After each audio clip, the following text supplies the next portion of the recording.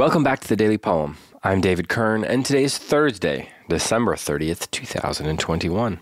This will be my last episode of the year. Heidi will do one poem for December 31st, and then we will be back in the new year. But I want to say thank you to everyone who has been listening to this podcast or any of the podcasts we produce here at Goldberry Studios.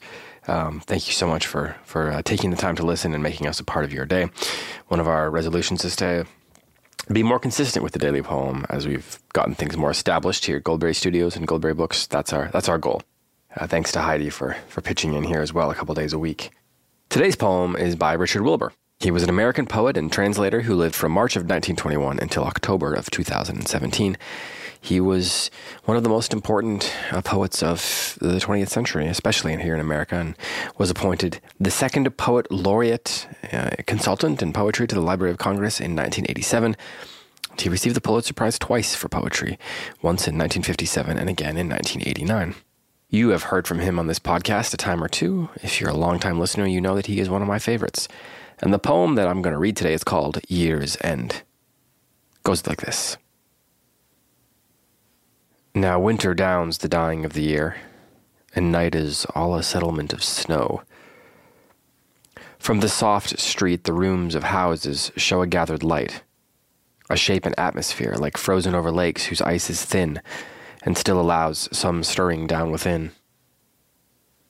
I've known the wind by water banks to shake the late leaves down, which frozen where they fell and held in ice as dancers in a spell fluttered all winter long into a lake.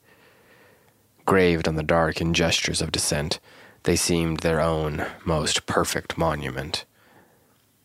There was perfection in the death of ferns which laid their fragile cheeks against the stone a million years. Great mammoths, overthrown composedly, have made their long sojourns, like palaces of patience, in the gray and changeless lands of ice.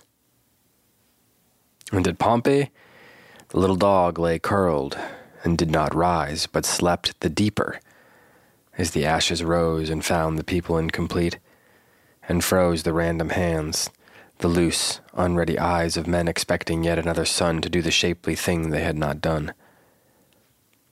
These sudden ends of time must give us pause. We fray into the future, rarely wrought save in the tapestries of afterthought. More time, more time. Barrages of applause come muffled from a buried radio. The New Year bells are wrangling with the snow. Wilbur wrote this poem in 1950, or at least I think it was published in 1950, which makes him just shy of 30 when he published this, which, it just makes me angry. What a talent. And when he died in 2017, a poet named Lloyd Schwartz wrote for WBUR.org he wrote an obituary of Wilbur, and he mentions this particular poem. And of it he says the following, quote, "Here are the familiar Wilbur shapeliness, are the elegant, traditionally rhymed stanzas with their formal rhymes and regular iambic pentameter. No technical breakthrough." And he'd continue writing in this vein for more than 70 years. And yet the poem holds up because the chiaroscuro tone, the shadow of darker truths, feel genuine and earned. And for this apparently effortless skill and craft, he earned many awards, including 2 Pulitzer Prizes and a National Book Award, and was appointed Poet Laureate. End quote. And I wanted to share this because it does mention, quite nicely, Wilbur's formalism. When you read this poem, you can kind of get caught up in particularly reading it aloud, in the rhythms of it. He's so good at challenging the reader to, for lack of a better word, just enunciate. So he'll combine sounds that are just difficult to say out loud. Now, every reader has his or her own tics when reading aloud. You know, lines, words, combinations of consonants and vowels and all that make it difficult. I have my own particular things that make it difficult for me, particularly when trying to speak into a microphone in a way that is, coherent and you can understand. But he knows how to combine these sounds to speed up or slow you down. And that's the way he speeds you up or slows you down seems to suggest, this is a moment of rhapsody, this is a moment of melancholy, those sorts of things. he's able to use the formal structures, the formal elements that he trades in to generate tone through tempo. Now, that's kind of what poetry is, but you feel it very deeply and very specifically in Richard Wilbur's poetry, in my opinion. Of course, this is a poem about death. It's a poem about leaves falling. It's about mammoths becoming extinct and a little dog at Pompeii and ferns which laid their fragile cheeks against the stone a million years. It's about the sudden ends of time that happen when we least expect them to. We fray into the future, he tells us, rarely wrought save in the tapestries of afterthought. These sudden ends of time must give us pause. In other words, it asks us to contemplate extinction as we're on the verge of a new year. And again, back at the time of his death, Todd R. Nelson wrote in the Ellsworth American the following lines about Wilbur and about this poem. He says, quote, "Even with all the cautionary examples he cites, Wilbur retains a glimmer of hope in self-knowledge. The rigor of the rhyme makes it memorable. Such orderly beauty seems central to the power of poetry itself, to the logic of insisting on poetry's relevance and vitality. It's a counterpoint to our often ragged, unraveling advance into the future, a fraying of the fabric of past and present.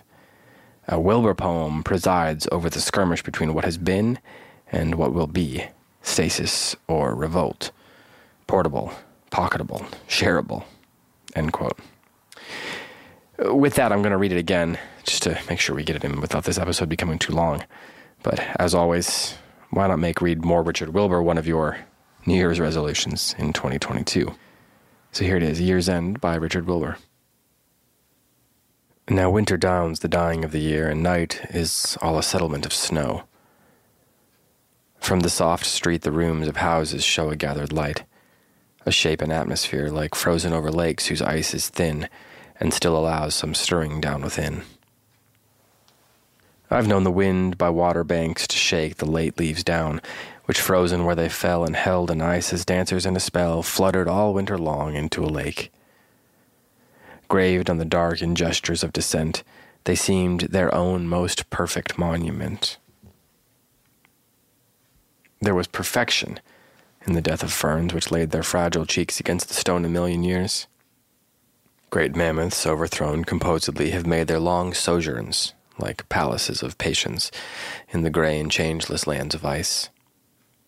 And at Pompeii the little dog lay curled and didn't rise, but slept the deeper as the ashes rose, and found the people incomplete, and froze the random hands, the loose, unready eyes of men expecting yet another son to do the shapely thing they had not done. These sudden ends of time must give us pause.